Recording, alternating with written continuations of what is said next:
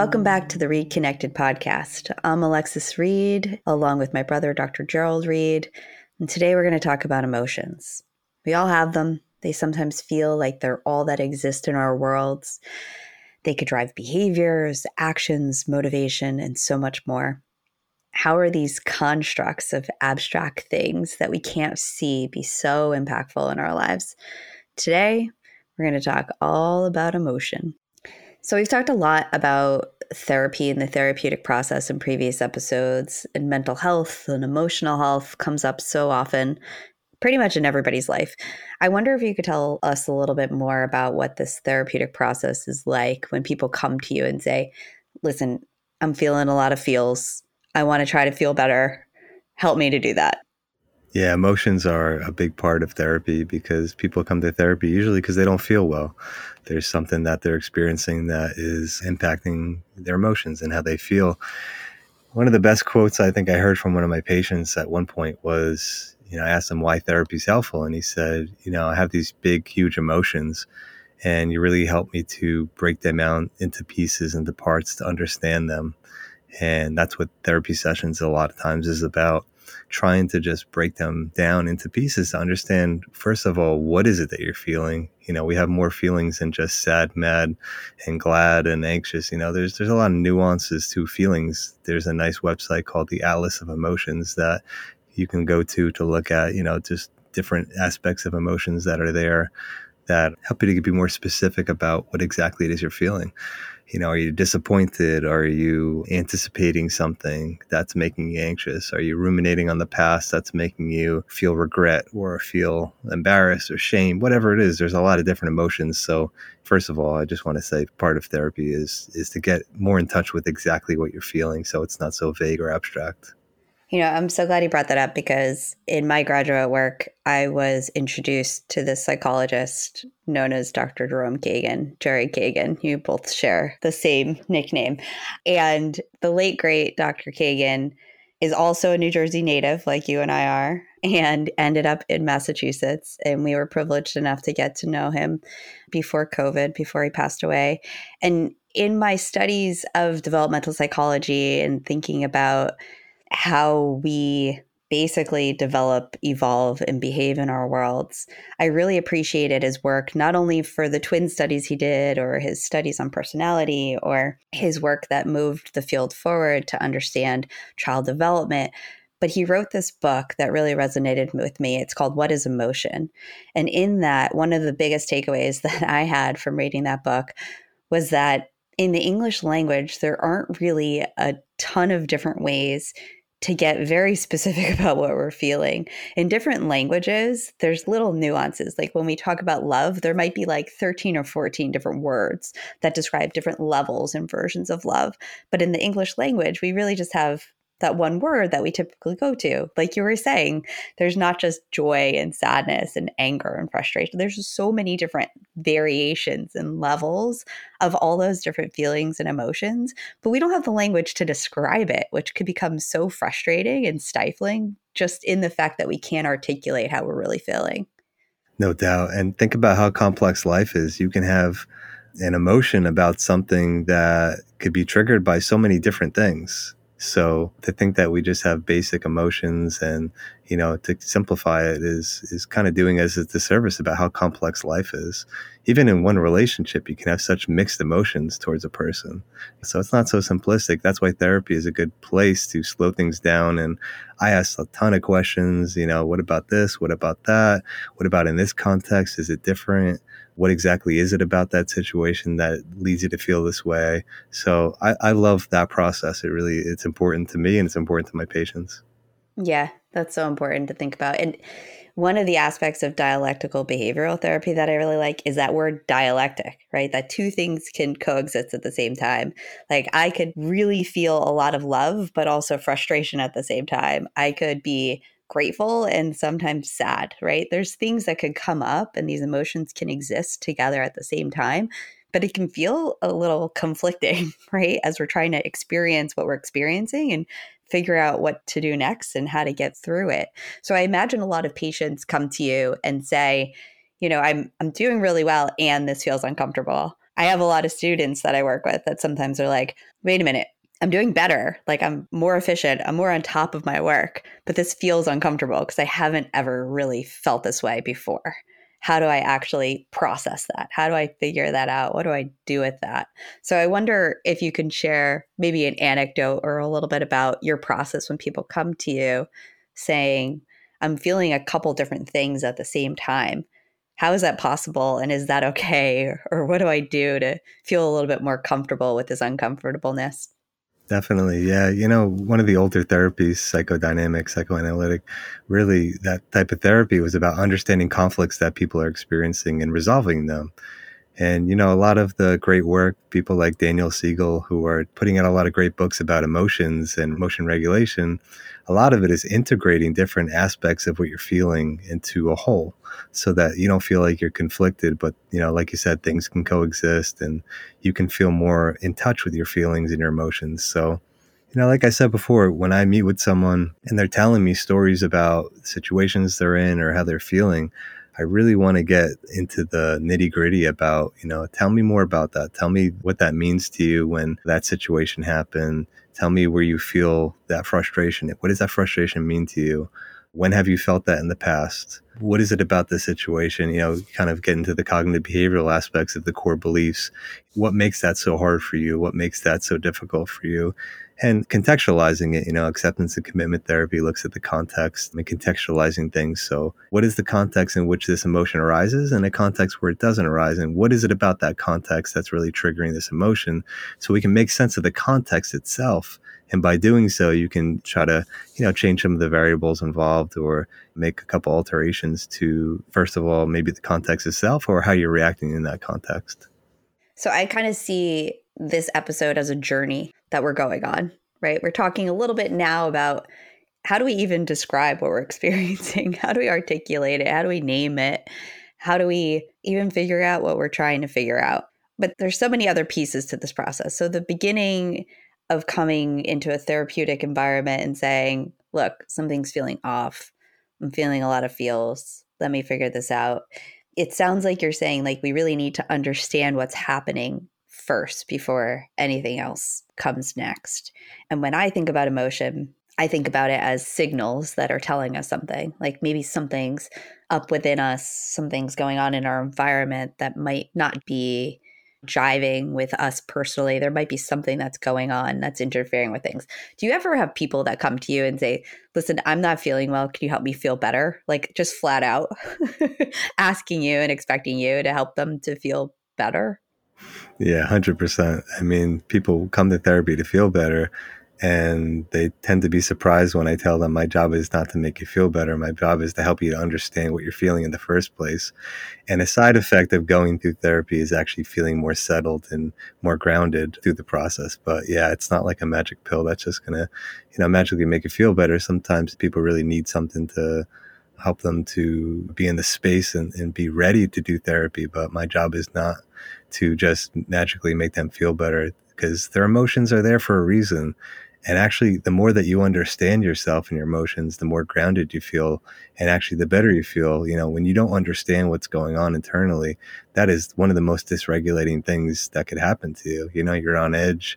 You're kind of like constantly paranoid and on edge about what might trigger you or what's going on internally because you're overwhelmed. And therapy is you got to understand yourself and make sense of what's going on internally and relationally and in your life and make sense of all the things I talked about. And the more you can understand, the more grounded you can feel. Yeah, that makes a lot of sense. And I want to go, let's dive a little bit deeper into this like emotions or signals, right? They tell us something.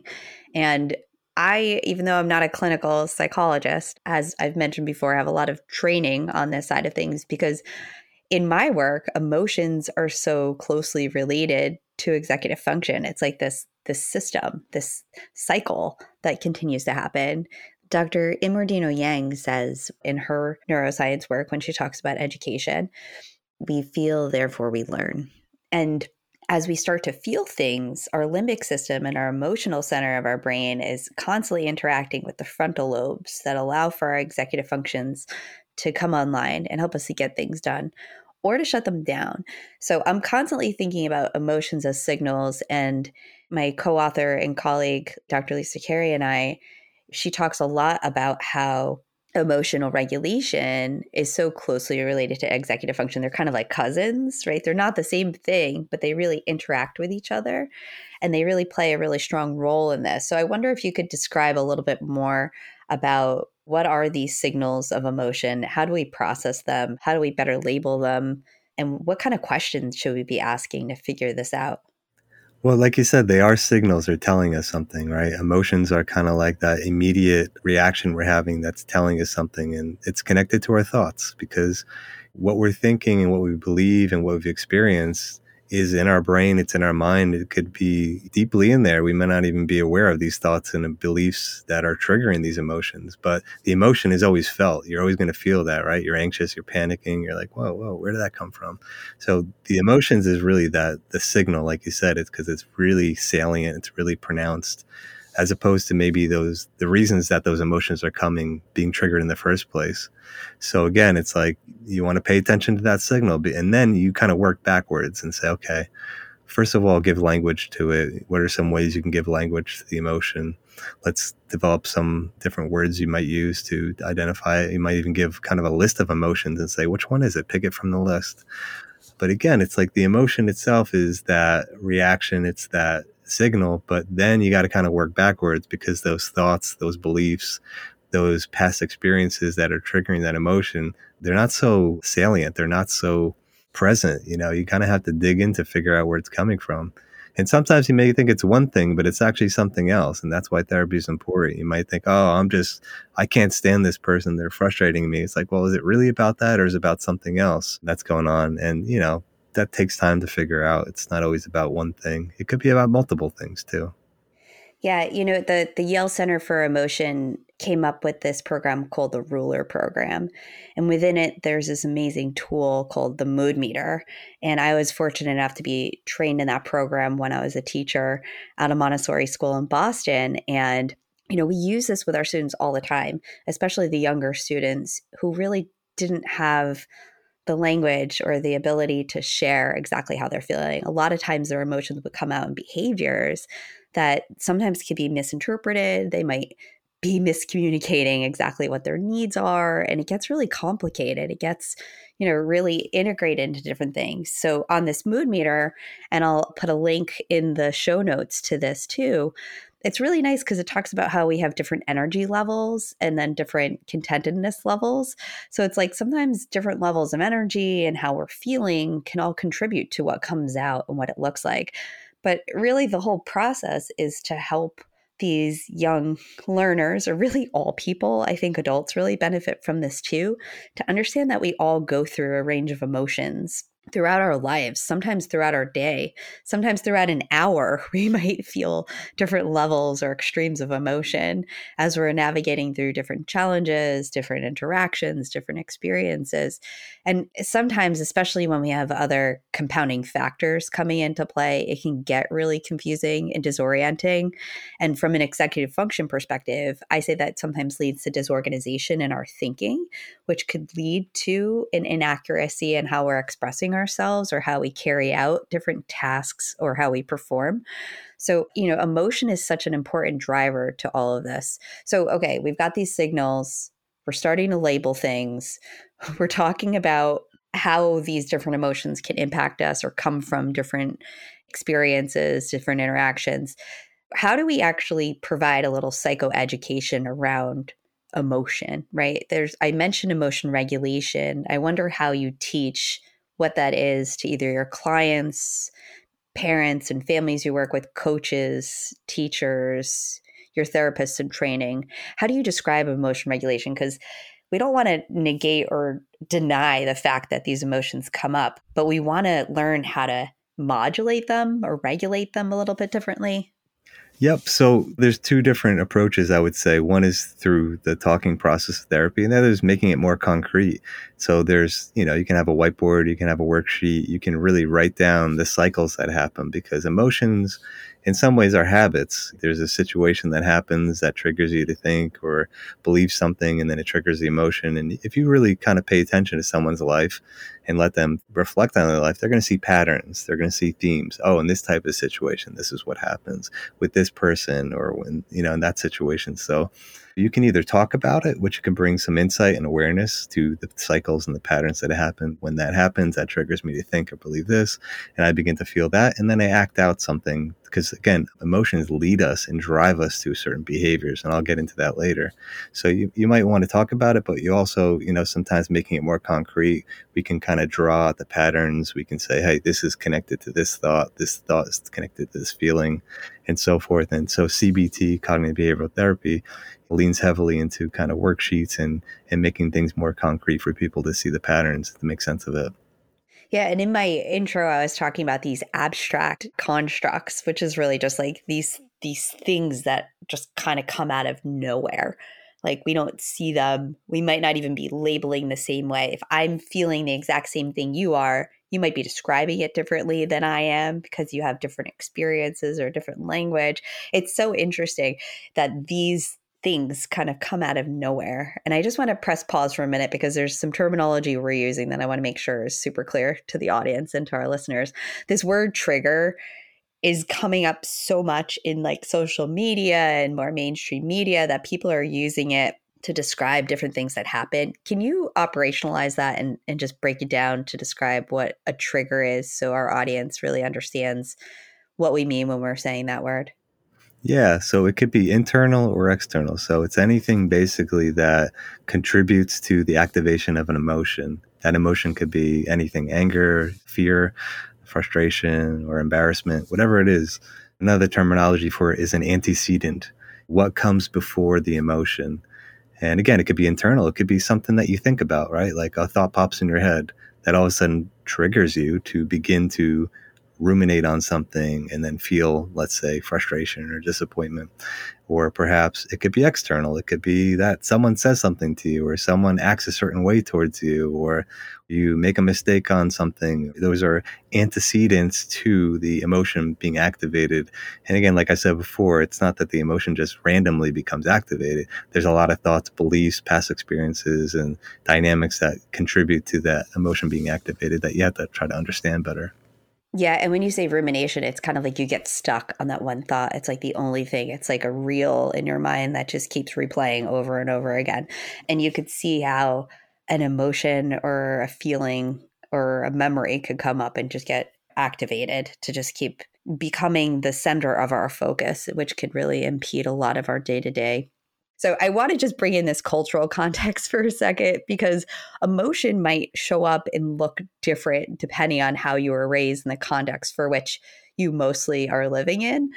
Because, sometimes there's a stigma behind having too much emotion or too little emotion or different extremes of emotion, or it could be really taken out of context depending on the way we communicate emotion. So I wonder if you could speak a little bit to that piece of things, because when people are processing how they're feeling, there are all of these complexities to how you're feeling and how you're experiencing things through an emotional lens.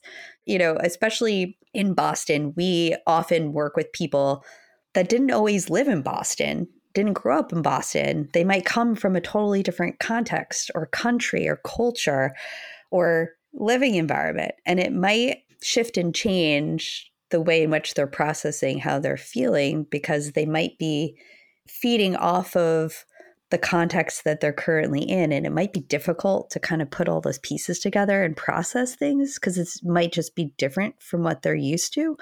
So I just unloaded a whole lot of cultural components of emotion, but I wonder if you could touch upon at least some of those in thinking about how do we rectify our feelings? How do we figure out what is a good or a bad or emotion? Is that even a thing? Where do I start with this? So let's think about, there are cultures where you express your emotions in different ways, like you said, even positive emotions, right? Some cultures, you may approach someone and give them a hug, and that's an expression of affection, which considered normal in their culture. In some other cultures that could be invasive and that could be considered crossing boundaries. Other emotions that could be there, some are expressed, some are suppressed, right? Some cultures, you don't want to act proud. That's looked down upon. You don't want to express your individual nature and be proud of yourself. You want to focus more on the collective and feel like you're contributing to collective. It's not about you. In other cultures, feeling proud of yourself is important, and you do want to identify who you are and express your individuality with a sense of pride. And who's to say which is right or wrong? It depends on the culture and what people care about and what brings meaning to them. So I got to be really careful to understand the cultural background. Like you said, that's a great point that you're bringing up. And some emotions, like, what people are afraid of could vary on different cultures, right? Some people could be afraid of completely different things depending on the culture that they're part of.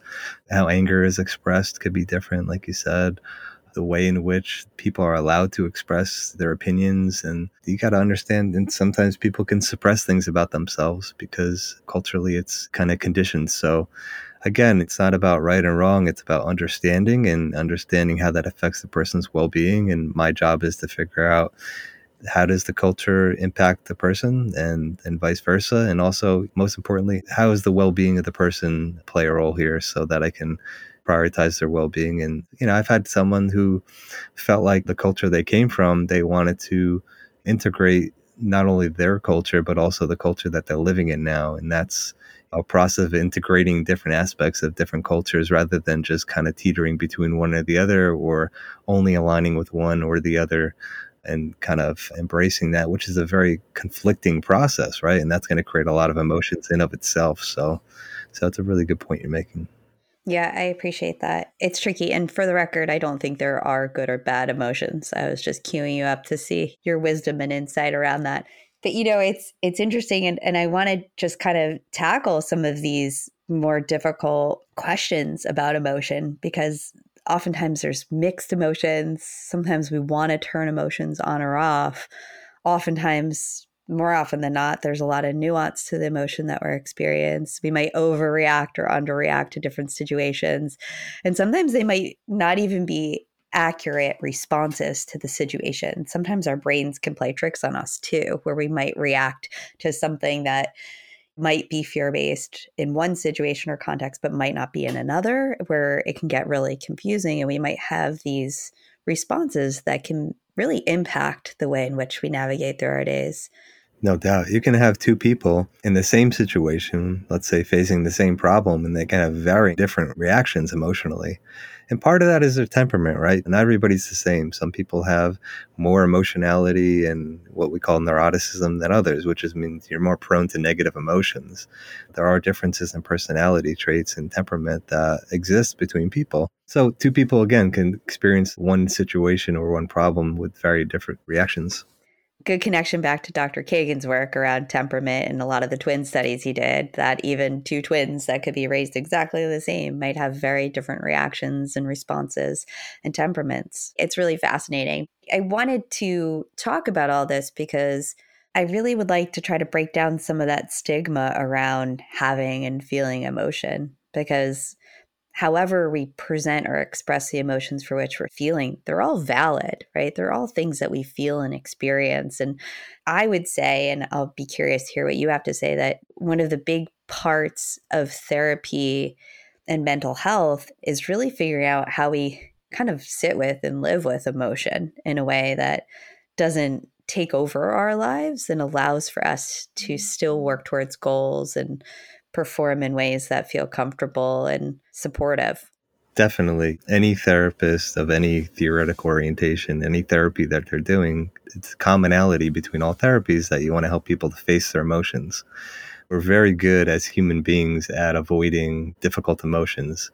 The classic example is using substances to numb emotions. That's kind of the classic example of that, but there's a lot of different ways we do it. We can project onto other people. We can basically accuse other people of feeling the way that we're feeling ourselves, or we could distract ourselves to no end with every distraction you can think of to just not face what you're feeling. And look, again, I don't want to say what's right or wrong about how people deal with their emotions, but at some level, it could be that the avoidance is preventing you from facing some aspect of your life that's really meaningful and really important, that maybe there needs to be a resolution to it. And I don't go into working with people assuming I know what that is. It could be anything. It could be a problem that they haven't solved yet in their life. It could be, a lot of times it's coming to a form of acceptance about themselves, about their life, about whatever, about other people, about life as a whole. Acceptance is a really, really hard thing to get to. But in my opinion, a lot of times therapy moves people towards that, regardless of what they're dealing with. But it could be a lot of things. It could be about the way that they make assumptions or the expectations that they have, the biases and how they think. It's just getting to know your thought process and your beliefs and your experiences and how that activates the different emotions. But like I said, and like you're saying, it's a really important point. Nobody likes to feel negative emotions. I mean, some people, maybe embrace it. Maybe that's their inclination. And you can think of like comedians, right? Comedians tend to be kind of depressed or have a hard time in life, and they channel their negative emotions. Even creative people with music, right? Like sometimes when I'm most disappointed in my life, I come up with the best song that I've ever come up with, right? And so, people can learn how to engage with their emotions and see what they can do with it. And sometimes it's channeling it, and sometimes it's understanding it and resolving something inside themselves. Yeah, and sometimes when you go back to some of the most beautiful music and you really listen to the lyrics through a different lens and you recognize actually what the story might be behind those lyrics, you're like, oh, that might have come from a really dark place, right? And that's okay. I often say to my clients and the people I work with that sometimes the most beautiful things come from some of the hardest moments. And sometimes the greatest challenges teach us the greatest lessons.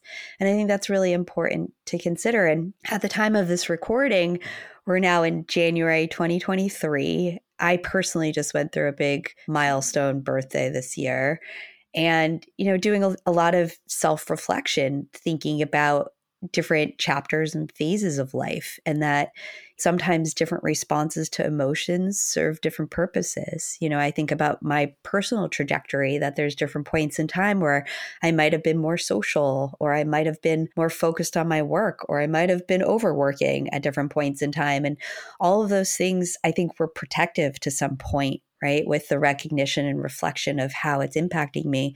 And I think that's a really important investigation. And as we go into quote unquote the new year, I think it's important for us to do that investigation to see how some of our emotions, our habits, our behaviors either serve us well or don't, and see how we want to maybe pivot from them, amplify them, shift and change them, so that we're working towards a trajectory that feels like it's meaningful and purposeful for us without letting the overabundance of emotions or really heightened emotions take over and hijack that path or that journey. Yep, no doubt. No doubt. There's a researcher, I think his name is Bonanno, and his research suggests that people who have gone through trauma, like there's no one way that people get through it. First of all, a lot of people experience something traumatic in their life and they don't always develop PTSD, but there's a lot of different ways in which people can navigate that. And there's not necessarily a one way, one direct route to dealing with that. So like you're saying, like emotions, look, they're telling us something. They're just letting us know something's going on. It's good to have emotions. You wouldn't want to not feel something, right? If we're sad, it means that something is meaningful to us, and we want to know what's meaningful to us. Maybe we wouldn't pay attention to what's meaningful to us if we didn't feel sad. Anybody who has lost somebody that's important to them, I said, however sad you feel is how much love you felt towards that person. It's a parallel, right? And to have one, you have the other. So it's telling you how darn meaningful that person was to you and what a beautiful thing that is. So emotions are important to us. Yeah. In that same vein, I work with a lot of perfectionists, as you might imagine. And they have a lot of anxiety that's tied up in them wanting to do their best work, which definitely impacts their ability to activate their executive function systems. And, I always say, there's a reason you're anxious about this. It means you really care, right? And the things we care most about sometimes can be the things that are most impacted by these big emotions, like you said, because we care a lot about them.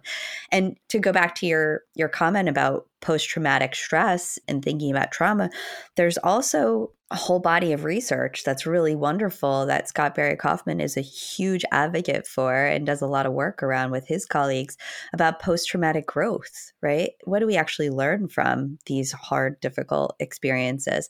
Not to negate the difficulty in those experiences or take away from how difficult they are, but to really think about what can be gained from them, these situations. And when you go through trauma, it's really hard to hear this and to even think about it. But just to recognize that sometimes the most difficult, challenging, darkest moments, there could be some lessons in learning. And oftentimes when we're going through that process and that journey, the people around us can be those who benefit the most from those experiences. Just hearing, seeing, supporting, and experiencing all that you might be going through, sometimes it helps to put things in perspective for others too.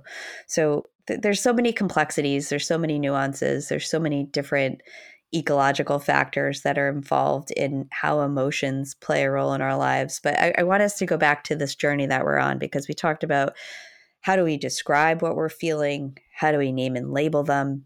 How do we start to recognize what these signals are telling us? What do we start to do with that in the process? And then there's this whole other aspect of things that personally I get a little bit frustrated by, because in social media world, it's almost like if you feel big emotions, you need to have a psychological diagnosis for these big emotions. Like you need to be labeled with something.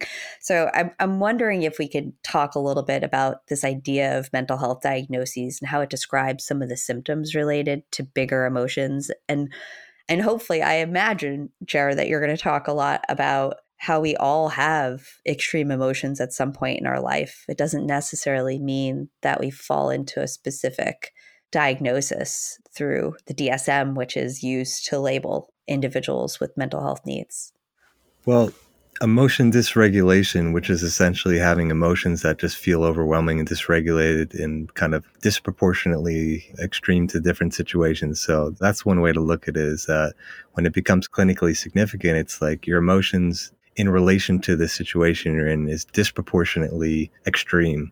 And that could be subjective and kind of have a debate about what constitutes disproportionate, right? But that's kind of the idea behind it. And emotion dysregulation actually is an underlying factor of all different diagnoses, whatever you want to label someone as, whether they're generalized anxiety disorder, major depressive disorder, social anxiety disorder.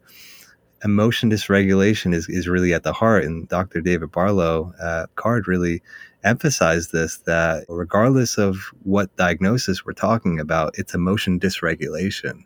And so let's get to the core of that and help people with their emotion regulation, regardless of what diagnosis they have. The diagnosis is kind of a different manifestation of it, and it may look differently. There could be different factors involved, but at the core of it, emotion dysregulation underlies it. So in my opinion, if you look at people who have mental health challenges, you can think of emotion dysregulation being at the heart of it, and then there's a cascading downward effect. So you can think of an example, right? Someone who has a hard time, let's say, dealing with uncertainty. So anytime there's uncertainty in their life, they get really anxious and they become dysregulated because they don't know what to do with that anxiety and the anxiety that comes from uncertainty. They just kind of freak out and become overwhelmed and have all these negative thoughts. And there's a cascading negative spiral that in turn creates what we call mental illness, or whatever we want to label it as, generalized anxiety disorder.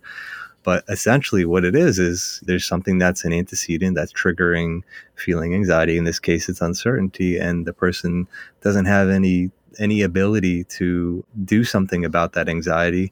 And then all of a sudden they start to avoid things, they start to ruminate, they start to panic, or their behaviors are driven by this anxiety or to avoid the feelings themselves, and their life becomes more constricted. They stop doing things, so then they become depressed because they stop doing things. They don't act themselves anymore, so they lose touch with who they are, all this stuff. But at the core of it, again, it's like, let's go back and start from the beginning. Okay, uncertainty is a trigger for you. You might want to figure out why that is. maybe there's reasons for that, but also the most important thing is help people to understand that and address that. It could even lead to substance use, and that becomes a problem in of itself, and then that exacerbates everything. So regardless of what diagnosis we're saying, things could really cascade, but it really starts from that emotion dysregulation. And that's why the therapy that Dr. Barlow created is really focusing on that. What are the antecedents? What are the triggers? And what are the cycles that maintain the cycles of this emotion dysregulation?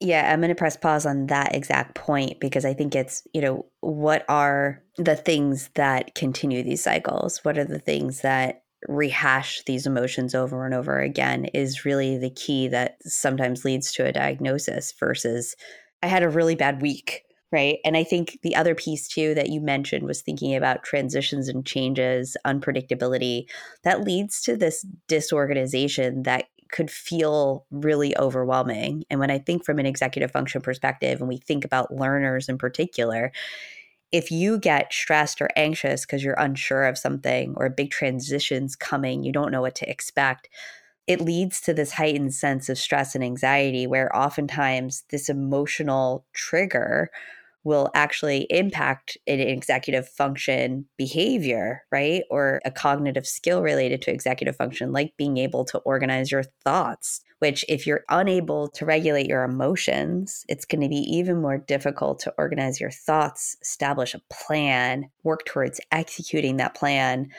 Even higher order in some of these cognitive thinking skills, being able to prioritize where to get started, what's most important, what do I need to do? How am I doing? Like all of those things can get impacted, which I think solidifies and strengthens this negative cycle, this downward cascade, as you're describing, that amplifies the emotion, which can really get in the way of forward progress. And a lot of times in the classroom, we might see students who are acting out, who might just be dissociating and just shutting down, maybe not even showing up. They might have biological and physiological reactions and responses to these kinds of stressors. Where, as educators who aren't therapists, right, we're not expecting them to be psychologists or therapists, they might just see that as disengagement. But what is that disengagement actually from? Why is it happening? Is it something that happens all the time, or is it just a short burst of this behavior? So there's so much to just consider. So from an educational perspective, I often will teach educators and adults that work with younger learners or just learners in general that we need to consider that disengagement and these different behaviors might often be triggered by an emotional response. And not that we need to, again, be therapists and treat them for whatever they're experiencing, but just acknowledging what's happening for an individual is really empowering. And 9 times out of 10 with the people that I work with, my clients will say, I just wish somebody asked me what was going on and how could they help without making assumptions, without trying to fix the problem, without telling me I shouldn't be feeling these emotions. Just really asking and getting curious about what's going on. How could I help you? This something seems off. So that leads me to thinking a little bit more about what do we do when we're around people who are experiencing big emotions, who are going through this experience of feeling dysregulated and hopefully on a journey or a path to getting the resources and supports that they need. What do we do to help support this process for people who are going through it? Well, it's always good to ask questions instead of making assumptions. You never know what people are going through or what they're experiencing. And another thing to remember too is that we tend to focus on behaviors and the downward spiral of people's problems rather than the emotion itself, right? Because when people are having a hard time emotionally, they could do things that are unpleasant to other people, and it creates conflict, it creates friction. And so someone in the room's got to be able to have the frame of mind and the patience to slow things down and to go back to what is actually going on for this person. Let's not focus on all these behaviors and all the cascading downward spirals, but like what is at the core of it? Let's go backwards. And what are the real problems the person's having that haven't been solved? What are the real thought patterns that are leading them to feel a certain way that's dysregulating them? all that stuff, and to support them with that. And to be frank too, the person going through therapy, there is responsibility on them, in my opinion, to invite other people into their process if they feel comfortable doing it, because other people, if they have no insight into what's going on because they're shutting down or they're avoiding everybody in their life who cares about them, who wants to help them, it doesn't really help very much. It just creates more friction, and it's a missed opportunity when people can learn how to support you. Like, that's what they're there for. These people are the people who you can count on to support you and to help you. So, as you're going through therapy, it's important to gain a lot of insight into yourself and to find ways to allow other people to support you and be part of your process, and to also just celebrate the little successes that you have that other people may not realize. Share that little success of things that you did that you feel proud of, that you really figured out a way to regulate yourself or try something different or solve a problem or use a strategy. Let other people really be part of your process, because people who love you and care about you genuinely, you're lucky if you have that. It's not great to dismiss how important those people are in your life when you're feeling bad. Very true. And often when we're feeling bad, that's exactly what we do, is we shut off the people we love and care about the most, because we're trying to either protect them or isolate ourselves to try to figure it out on our own. It's a really interesting cycle and pattern that sometimes comes up. But the investigation of these habits, these behaviors that are related to this impetus of an emotion that comes up that directly relates to it is really important. And I think more than ever, I talk about this a lot, that especially after this time of COVID, not just because of the pandemic, but because of so much that emerged during this time where people started paying attention differently to different things in the world and in history, that I think that we're all at a different level of emotional well-being, that I think we're all at a different baseline of anxiety than we have been before. And it probably is a lot higher than it ever has been as a collective. I would love to see research on that one day, but I could imagine that everybody's experiencing that in some way. And I think it's emotionally exhausting and draining what we've been through. I mean, Lex, your point is well taken, because going through life, I don't think we as human beings realize how things affect us. There's so many things that affect us on a daily basis that we don't realize. I mean, you can just have the news on for like a couple hours in the day and you don't realize how much that affects you. You can be scrolling through social media.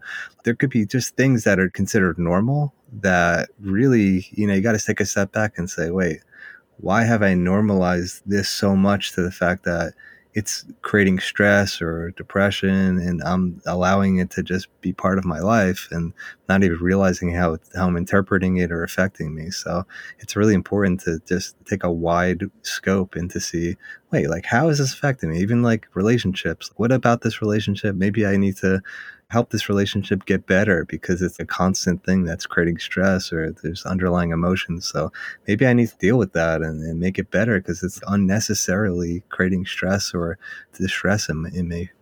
Oh my gosh, just today I have a new news app on my phone and there are these updates and alerts, which I need to turn off the notifications because I noticed just seeing the content in the title of some of these news articles was making me stressed and sad.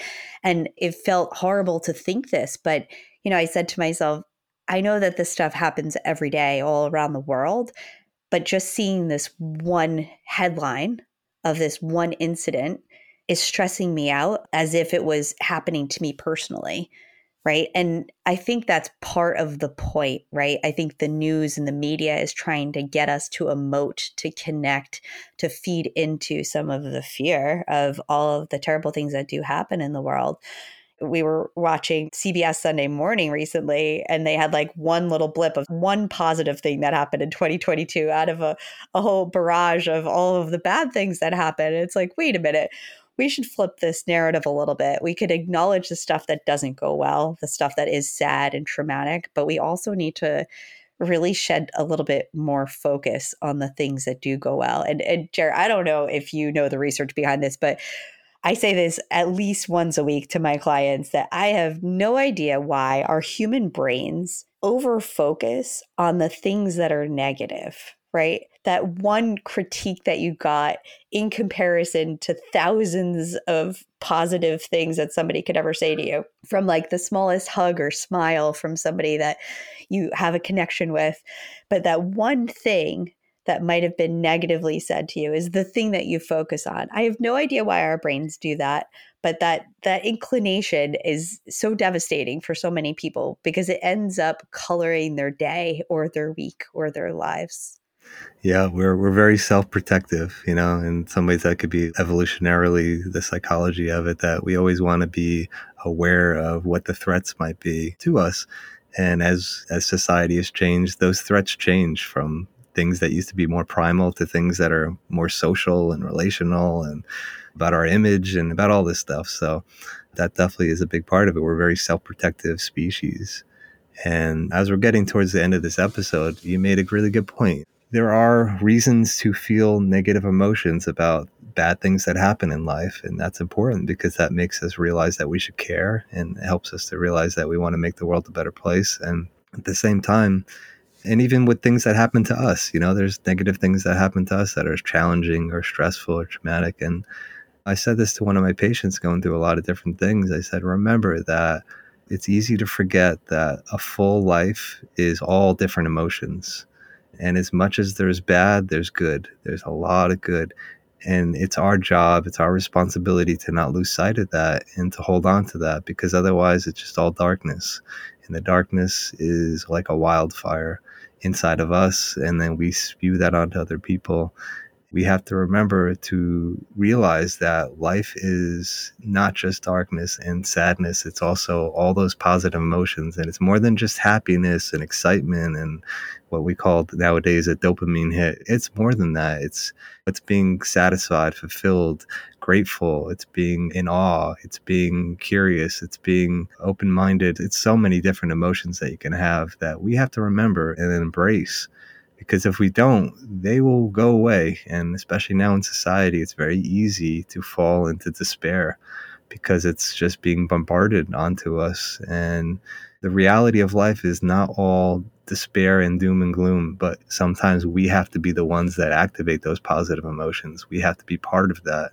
And if we're not part of it, it's going to disappear because, it's a feeling. It's not like something that's out there. It's not like positive feelings and positive emotions and meaning in life and good things randomly happen. Like we have to be part of that. As human beings, we have the ability to be part of creating that.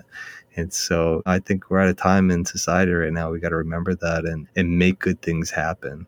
And that could be something so small. Just remember, a very small thing can have a big positive impact on someone else. And that could in turn help someone else to help someone else. So a full life is full of emotions. It's everything. It's sadness, it's crying, and it's laughter, it's joy. That is what a full life is. A full life is not being happy all the time, and it's not being depressed all the time. That's not a full life. So we have to find ways to embrace all of it because that's what life is. Very well said, Gerald. And as I tell my clients all the time, I can't control the darkness and the negative things that happen in our world, but I can control the light that I share and shine. Sometimes it's not always as bright as other times, but that's the only thing I know I have control over. And hopefully it ignites somebody else's light or helps to amplify others. And that's the point of the work that you and I do every day. And hopefully that message shines through and is resounding through this podcast as we hope to continue to shed more light. And we're grateful for all of you. And we hope everybody is well. And we look forward to one more episode in the season, and then we'll come back after a few months. But please feel free to catch up on other episodes as we move forward. And thanks so much for your time here today on Read Connected Podcast. Thanks, Lex. Great talking with you again.